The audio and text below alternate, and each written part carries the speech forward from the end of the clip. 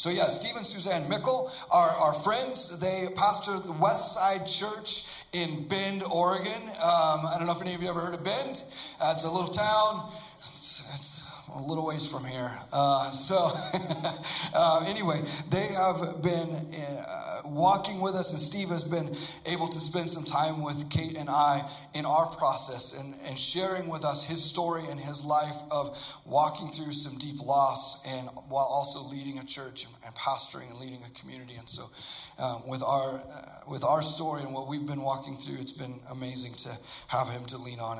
And so when we were looking at this season of lament and how do we wrap this up, because you don't just go, hey, good job, you guys came to 3 or 4 Sundays on lament and now we're better and we're all moving forward. Like, how do we really just walk out of this well while also understanding that we're not walking out of any of this? And so we looked at the calendar and we were able to invite Steve to come on this particular Sunday. I think this is going to be an incredible way that God is going to lead us in lament, but also into deep thanksgiving as we walk into this week ahead. And we will be praying for you guys. I want to say this before Steve comes up. We will be praying for you guys, and we ask that you be praying for our family. Thanksgiving, we know that holidays and all of that brings up so many different layers of things and so much pain sometimes and difficulty and hurt. So let's lift each other up and let's partner with one another. Just be praying for each other, and we'll be praying that over your Thanksgiving. And so, okay. So, Steve, come on up, my friend. Come and share with us your heart. Yeah. Hey, everybody. It's really great to be here. I've never spoken in the round, so here we go. I like it so much. Pastor Bo was here a couple weeks back. She's on my team at Bend, and she coached me a little bit about the round, preaching in the round. So I think I'm prepared to make eye contact with every single person. Some of the guys are, please don't make eye contact with me. Some of the guys are like thinking that right now. But anyways, it really is a joy to be with you. I have been watching the messages, so I've been journeying with you through this series, just listening to each message and preparing my own spirit, my own heart for being with you today and sharing a little bit of my story. And as I've been watching this series, it reminds me, because my church went through a similar season. It was a lot longer than 4 or 5 weeks, I'll tell you that. It was 4 or 5 years, to be honest. But I realized that it's as hard as it is for pastors and speakers to speak on lament, it's even harder for people in the pew to process it, to open yourselves up, especially in the church. The church, not just this church, but the church, it's so hard to be vulnerable because people have done that in the past and been hurt by churches. And so when you're invited to come and bring your stuff with you and to be open with God and others, it can be a very risky thing to do. And so I just want to commend you for doing that, for being vulnerable enough. And this is such a safe place. I can feel it just as soon as I walked in and knowing Ryan and Kate. And I just love your pastors. They are absolutely incredible gift to this church, this community, and seriously, and just knowing what they've been walking through, our hearts are. I was actually scheduled to speak somewhere else today, and as soon as Ryan mentioned it, he didn't know that I was scheduled to speak somewhere else on this date, but when he asked me to speak on this, here my spirit was like, yes, you have to. So that's an awkward conversation with the other guy, you know what I'm saying? But Keith Jenkins up in Gresham was so gracious, just said, yeah, he loves Ryan and Kate, and he's like, do it, you got to be there. So I would shout out to Keith Jenkins for letting me be here, and just so good. Let me off the hook there. But as I think about the message that Ryan and Kate spoke a few weeks back when they first presented this to the congregation, they said lament is exercising our ability to feel sadness and grief by giving time, space, voice, and expression to our deep sorrow over pain, loss, and disappointment. So we're going to talk one more time about that, and I just want to encourage you to keep leaning into this. As you'll see, it's become a lifestyle for me that's not sad. It's not a sad lifestyle, but it's a lifestyle of lament. I want to show you how you can experience joy in the midst of lament. I have 4 sons. I was looking over here, counting them right here. I think they're 4 sons, and I was loving that picture. Mine are all old comparatively, and I have 4 sons. And so when they turned 12, I decided I wanted a tradition of something that would be a marker for them. So when they turned 12, I called it a hike to manhood, and we would climb the South Sister. I don't know if some of you are familiar with the Cascade Range in Central Oregon. It's about a mountain of 10,000 feet, and so when they turned 12, man, every one of them, we hike up to the top of that mountain. And what's great about it is I would have hours, literally hours, to talk to them about whatever I wanted. They're going nowhere. They can roll their eyes as much as they want. They can whatever, but they're there. They're stuck. And so I got to download. And so my fourth son, when he turned 12, it was like, we got to do something big. This is the last hike, And so I asked them, what do you guys want to do? And they were like, well, let's do it at night. I'm like, what? You don't want to hike a mountain in the middle of the night? And I thought about it. I'm like, that sounds amazing. Let's do it.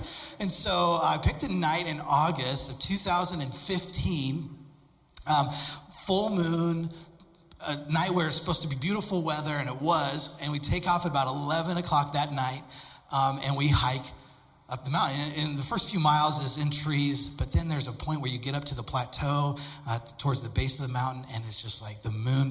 We didn't need our headlamps. I mean, it was so bright outside. It was absolutely incredible. Epic moment.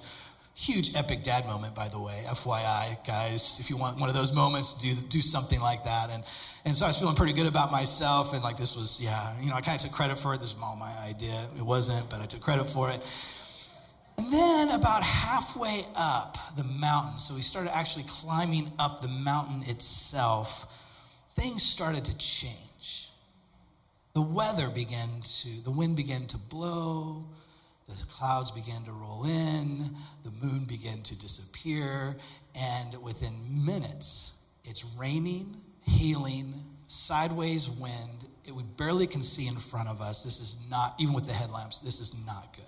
I remember huddling up my boys on the side of the mountain going, guys, I don't know if it's safe to go up, but I'm confident it's not safe to go down because we can't see. And so what do you guys want to do? Do you just want to hunker here and wait it out? And they were like, no, we got to get to the top, Dad. We got to get to the top. And I'm thinking to myself, we're not getting to the top. But they wanted to. They were like, let's do it. And so we just kept climbing and slowly trudging along. And we finally got to the top. And I want to tell you, what I imagined as I'm on that side of the mountain and the wind and the hail and all this, I'm thinking, Jesus, do this for me, man. When we get to the top of this mountain, just the wind, stop the wind, roll the clouds back, let the moon shine again, because our hope was to get up there and the sun would start to rise, you know what I'm saying? And it would be this moment. It got worse. Literally got worse. By the time we get to the top of the mountain, I'm like, we're never getting off of this mountain. I don't know what we're going to do. By the way, we weren't prepared, physically for this moment, and I'll get back to that in just a moment. But fast forward, after that hike, a little less than a year later, my wife and I go to our office on June 16, 2016, Thursday morning. I remember it vividly. It's about 8:30 in the morning. About 9 o'clock that morning, Suzanne and I are sitting in our office, and we get a knock at the door, and 3 policemen are standing at the door. And that's never good. And I know one of them is a good friend of mine. They walk in and tell us that our oldest son, Chase, who was 21, died that morning in a one-car accident on his way to work. The lights went out. Everything changed in that one moment. The dreams, the visions, the future, everything just went dark. I went on a journey of questioning my faith. I was pastoring, by the way, this whole time. It's a funny thing, but I remember just asking God why and why could you? And I'd given my life to Jesus early on, and I chose to serve him and give him my life. And I've traveled. My wife and I have been missionaries. We've done so much for him. I was reminding him of all of those things. How could you? Why did you? Why couldn't you stop it? All of this stuff and as I thought about that today, and I think about your stories, I think all of us have our own stories. What I found as I told my story is people would always say, well, it's not as bad as your story, and they would tell us their story. And what I learned is that grief is grief. Loss is loss. And I stopped trying to grade it. And I would always say to people, don't like, no, there's no loss worse than another loss. When you walk through any kind of valley, there's a sense of loss and grief. And whether it's financial collapse or the loss of a loved one, there's just, don't try to grade it, just own it and say, like, this is where I am. And this is the loss that I feel. And I think all of us have experienced this. And you've been given permission over these last few weeks to like go ahead and look at it. Even if it's decades ago that something happened in your life and maybe you just never processed it, or maybe it happened a week ago. One of the best metaphors that I heard during my lament season was, when you go through trials, you're always trying to get to the light. Like the sun is kind of like you're chasing the sun. Imagine that, chasing the sun. You're trying to get there, and the sun is just out of reach. It's just kind of going down, and you're like, I got to get before it sets, And I read this, it said, lament is like turning around and walking through the darkness, and eventually you're going to catch that sun on its way back up. You don't know how long, by the way, FYI, you don't know how long that season is. It varies time-wise for different people, different reasons. So but it's that willingness to walk in the dark for a season in order to get to the light. Nicholas Walterstorff wrote a book called Lament of a Son, and in it he writes this after the tragic death of his son: I shall look at the world through tears. Perhaps I shall see things that dry-eyed I could not see. And I love this book, Radical Trust by Brennan Manning. Ruthless Trust. I encourage you to read this book. It's an amazing book. He writes these words: only someone who has been there, who has drunk the dregs of our cup of pain, who has experienced the existential loneliness and alienation of the human condition, dares whisper the name of the holy to our unspeakable distress. Only that witness is credible, and only that love is believable. So for a few moments, I want to whisper some things to you about what I've learned, what I am learning about lament, about how to walk in it and even through it, and to find in the midst of it some measure of joy. And so if you have a Bible, turn to Genesis chapter 32. We're going to spend some time talking about Jacob. And as you get there, let me just say this, if you grew up in the church like I did, and you've read, you were taught the old Bible stories, right? You got Joseph, and you got Jonah, and you got Moses, you got all these great stories, right, that you read about. And isn't it wonderful how you get to read all of it? Like you get to read the challenges. Joseph was sold into slavery, and then you flip over 3 pages, and he delivers Egypt. Isn't that awesome? Your life is way more than 3 pages. But we love to remind people about the end when they're going through the beginning. And we don't allow each other as Christians to live in the in-between, the pages of struggle and doubt. Joseph in a prison wondering, God, where are you? Why have you? Why didn't you? But we quickly just read right through that stuff. But that's not the way our lives work. We struggle and we live in those pages. Decades sometimes. We love the stories of crossing the Red Sea, but we forget about the centuries of slavery. We love reading about crossing the Jordan River, but the decades, 40 years of wandering in the wilderness, right? The resurrection without the cross. The power of the early church without the martyrdom of its first followers. See, what happens sometimes when life doesn't match up to the stories that we read about in the Bible, or at least they don't match up as quickly, what we do in that moment is extremely important. I've seen hundreds of people do one of 2 things. Some people will just tap out really fast. They're like, okay, you say God is good, and then my experience is this. I'm done. I don't even want to mess with that tension. And they tap out way too quickly. But then the other extreme is, especially we see this in the church, is that we go so quickly to the end of the story. You know, the Sunday after Chase died, Thursday he dies. I'm coming to church on Sunday. I'm not preaching. Somebody else is preaching, but I remember somebody coming up to me, and the same person did this. They said, just remember, God is good. I'm like, okay. Got any other wisdom for me? Thank you for that. Super helpful. I was a bit sarcastic. And then he said, at least you still have 3 sons. That's when I re-implemented excommunication in the church and kicked his you-know-what out. No. People don't know what to say, and I get that, and I understand that. They're trying to help. Okay, I get that, right? There's a third option, though, between just tapping out and giving platitudes, Christian platitudes. There's another option. And the third option, I think we see this in the pages of the Bible, from Job to Psalms to Jesus in the garden, are people willing to cry out to God with their questions, with their doubts, with their uncertainties, and believe that he can take it and that he can help us with it. And we see it in Genesis chapter 32. We see, I don't think you would ever equate the story of Jacob wrestling with God to lament, but I believe it is another expression of lament that we see in the life of Jacob. So Jacob has lost his relationship with his brother Esau. For years, they have been apart and haven't talked to each other. They haven't seen each other. Jacob hears that Esau is bringing 400 men with him to find him. And Jacob is thinking, that can't be good.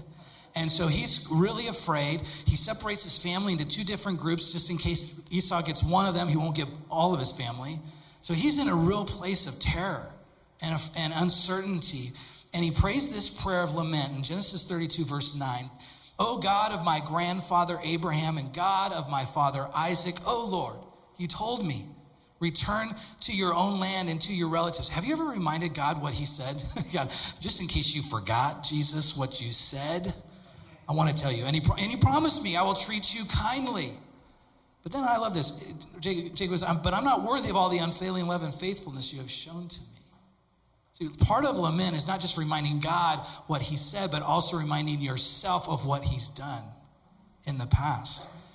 When I left home and crossed the Jordan River, I owned nothing except a walking stick. Now my household fills 2 large camps. Lord, please rescue me from the hand of my brother Esau. I'm afraid that he's coming to attack me along with my wives and children. And then he sends everyone on their way, and he's alone. Verse 22. So during the night, Jacob got up and took his 2 wives, his 2 servant wives, and his 11 sons, and crossed the Jabbok River with them. And after taking them to the other side, he sent over all his possessions, and this left Jacob all alone in the camp. And a man came and wrestled with him until the dawn began to break. So he's all by himself, which sometimes happens when you're lamenting. I love that you're in a community, and you always want to lean into community, but the reality is sometimes lament is lonely and isolating. And so you just kind of have to know that. But then this guy shows up, and we know this to be a manifestation of Jesus. Right? And so this man is wrestling with Jacob until the dawn begins to break. And when the man saw that he would not win the match, let that sink in for a second. Jacob is wrestling with God, and God is like, I don't think I can win. This guy is really tough. He's not letting go. He is not giving up. So what does God do? He touches Jacob's hip and wrenched it out of socket. I just gotta like throw that lame-o move, God. I mean, come on. We know you can do it. Well, you gotta do it to win. I mean, just sit in that for a second. I've preached this a few times, you guys. I've talked about this, and lightning is still yet to strike, so I think I'm safe talking about this. And I'm like, God, come on. Well, then the man said, let me go, for the dawn is breaking. But Jacob said, I will not let go unless you bless me. What's your name, the man asked. He replied, Jacob. Your name will no longer be Jacob, the man told him. From now on, you're going to be called Israel, because you have fought with God and with men and have won. We like to focus on the winning. I like to focus on the fighting. Because I grew up in a church that you were never allowed to fight with God. You just take it. Whatever he throws out at you, whatever he allows to happen in your life, you, out of submission to his lordship, you just live with it. Keep your mouth shut. It's interesting that this is in the Bible, this story. I love it, and it really resonates with me. And so, why? Because I decided after Chase died to bring it up and to not let go. So, well, Jacob asked him, what's your name? And the guy won't tell him his name. Why do you want to know my name? The man replied. Then he blessed Jacob there, and Jacob named the place Peniel, which means face of God, for he said, I have seen God face to face, yet my life has been spared. The sun was rising as Jacob left Peniel, and he was limping because of the injury to his hip. I love this. Even today, the people of Israel don't eat the tendon near the hip socket because of what happened that night when the man strained the tendon of Jacob's hip. That's just religion gone weird. I'm just telling you, like, hey, how should we remember that moment? Well, let's not eat that tendon. I mean, that's just weird to me, but whatever. If it helps to remember the story, great. When my boys were young, I would wrestle with them. As they got older, I would keep increasing the intensity. Why? Because they love to get to that edge where they knew I could hurt them, but I didn't. And it got to their point where they were like screaming, sometimes with laughter, sometimes with like, I'd throw them across the room. Different. We would just wrestle. But I noticed that as they grow older, for them to experience the same thing they wanted to experience when they were little, I had to keep upping the intensity for them to get the same experience. But then there was a certain point where now I'm about to be the one screaming, and I'm like, okay, we got to redo this whole arrangement because they're way too big. But I loved wrestling, and they were never afraid to wrestle me. They were nervous. They weren't really afraid, but most of us are afraid to wrestle with God, to get in the ring with him, to doubt, to ask questions, to cry out. I used to be scared to tell God what I actually thought. To be honest, I'm still a little nervous to do it because I know him, and I know with one touch he can do stuff. I know that. But like Jacob, I'm not gonna let my relationship with God be led out of fear of what he might do or what he can do. I want my relationship with God to look like me and him holding on to each other, and we won't let go. Reminds me of what Paul wrote to the church in Corinth in 2 Corinthians chapter 4. That is why we never give up. Though our bodies are dying, our spirits are being renewed every day. For our present troubles are small and won't last very long, yet they produce for us a glory that vastly outweighs them, all the troubles, and will last forever. Our troubles won't last forever. I know they feel like they're going to last forever. And remember, I'm whispering some things to you that I've experienced for myself. Our troubles won't last forever. So we don't look at the troubles, Paul writes, that we can see right now. Rather, we fix our gaze on the things that cannot be seen. For the things we see now will soon be gone, but the things we cannot see will last forever. For me, that's Jesus. I keep my eyes on Jesus. I never give up. Even when we grow weary, which all of us do. We don't lose heart. And when you do lose heart, you keep coming back to him. I want to invite the worship team back up. And it's so easy when we see or experience suffering in this world to an injustice in our own lives and other people's lives to give up on God. I know this. It's easier to walk away from God than to stay in the ring with him. It's easier to tap out. And I thought about it. I look down the path after Chase died of life without him, and there's nothing there. There's nothing there but more brokenness and more pain. There's no purpose in any of it. There's no relationship that is deepened out of it.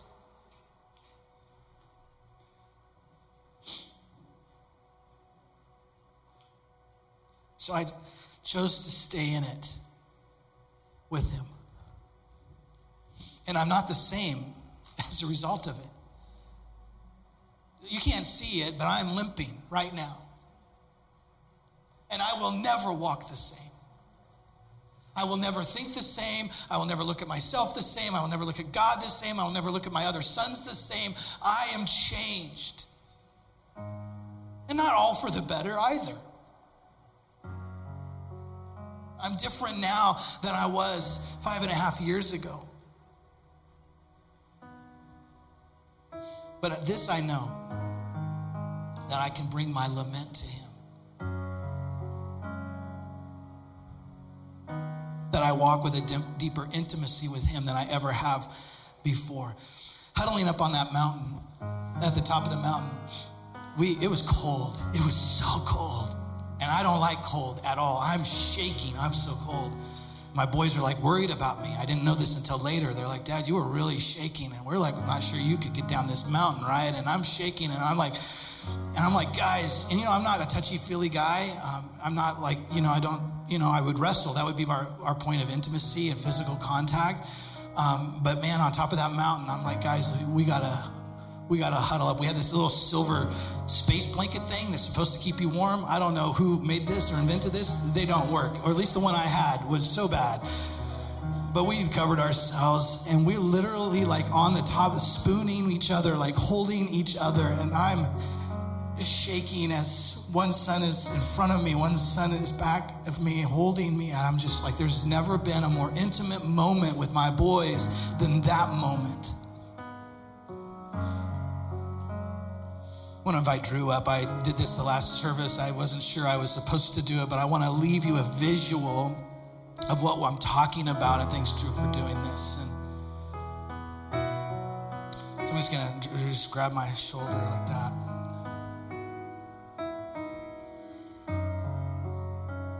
When we go through trials, this is not the image that most men or women have of a relationship with God. Most of us move away rather than in.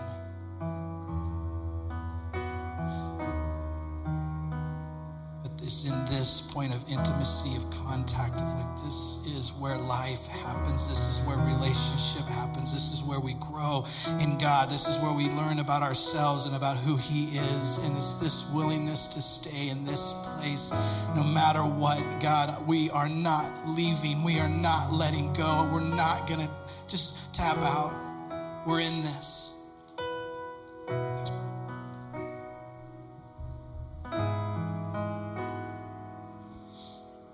Would you close your eyes with me? And are you willing to grab onto God and not let go? Are you willing to come to Jesus, to crawl into his lap as a little child and just simply weep or laugh or cry out or ask why or enjoy his presence? Just be with him.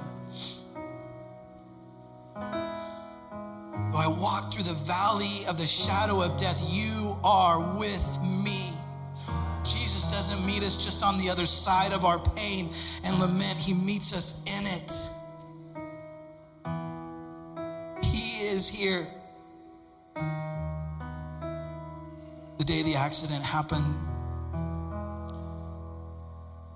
my wife and I are sitting in our office and weeping, and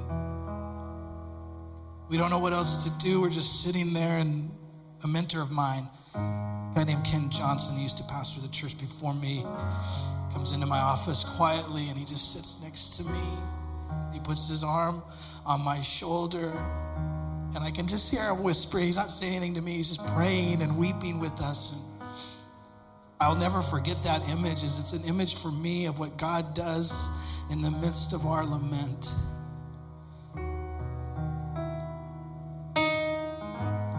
where our tears are shared. It's a picture of God I never had seen before, of a God who sits with his kids when they're in pain and weeps with them.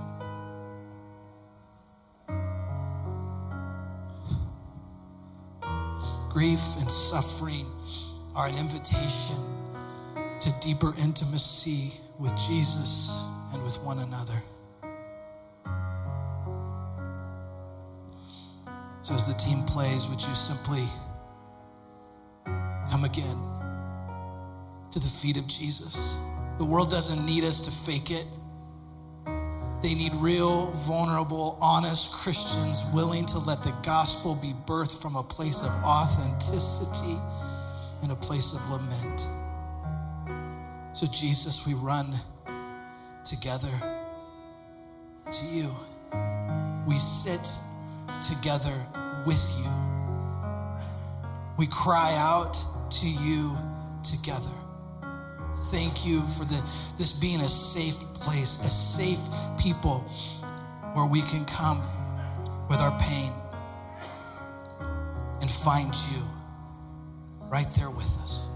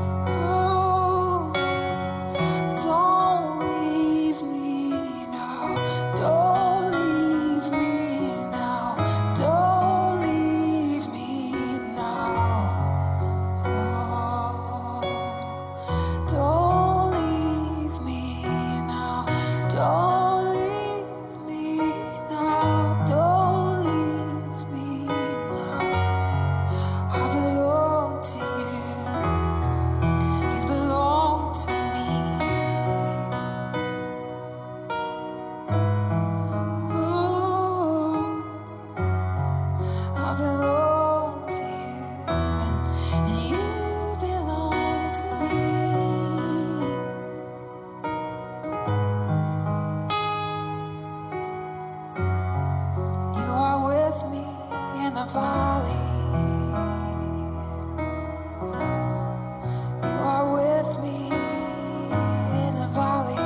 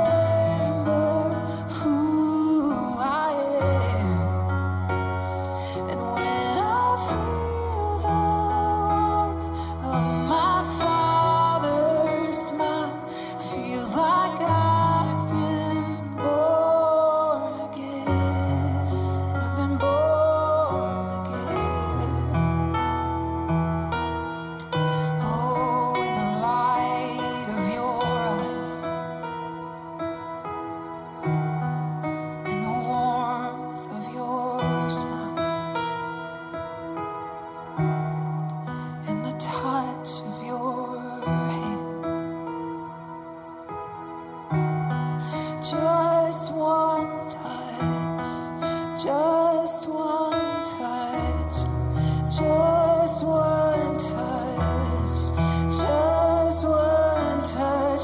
I need just one touch. I need just one touch. I want just one touch. Give me just one touch. I want more.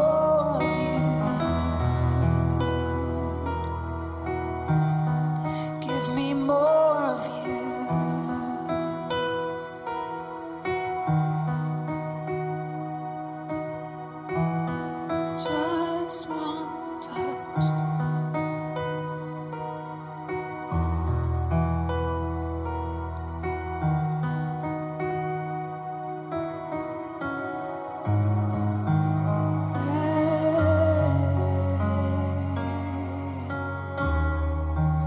Come and heal us. Come and heal us.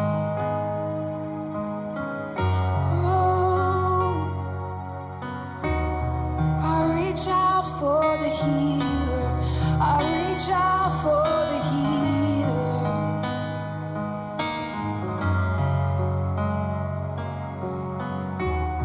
I reach out for the healer.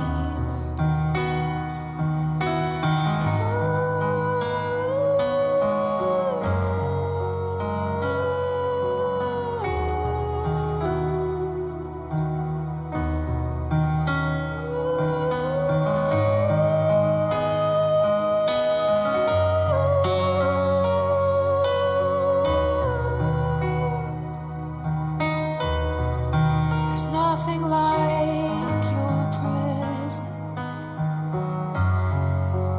There's nothing like you. There's nothing like you.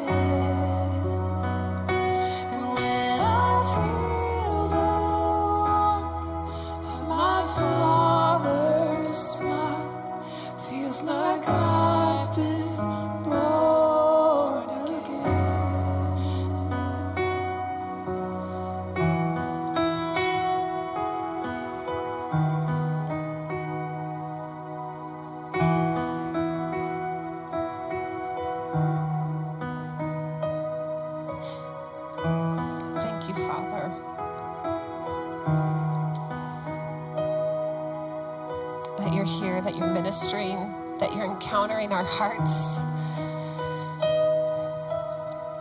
Even in that picture where we just feel like, I just have to sit, I can't move forward, that you encounter us in that place, Jesus. And sometimes we feel like, oh, this doesn't look beautiful. You know, you meet me you want me to have it all together? He's like, no. You can sit and I will come.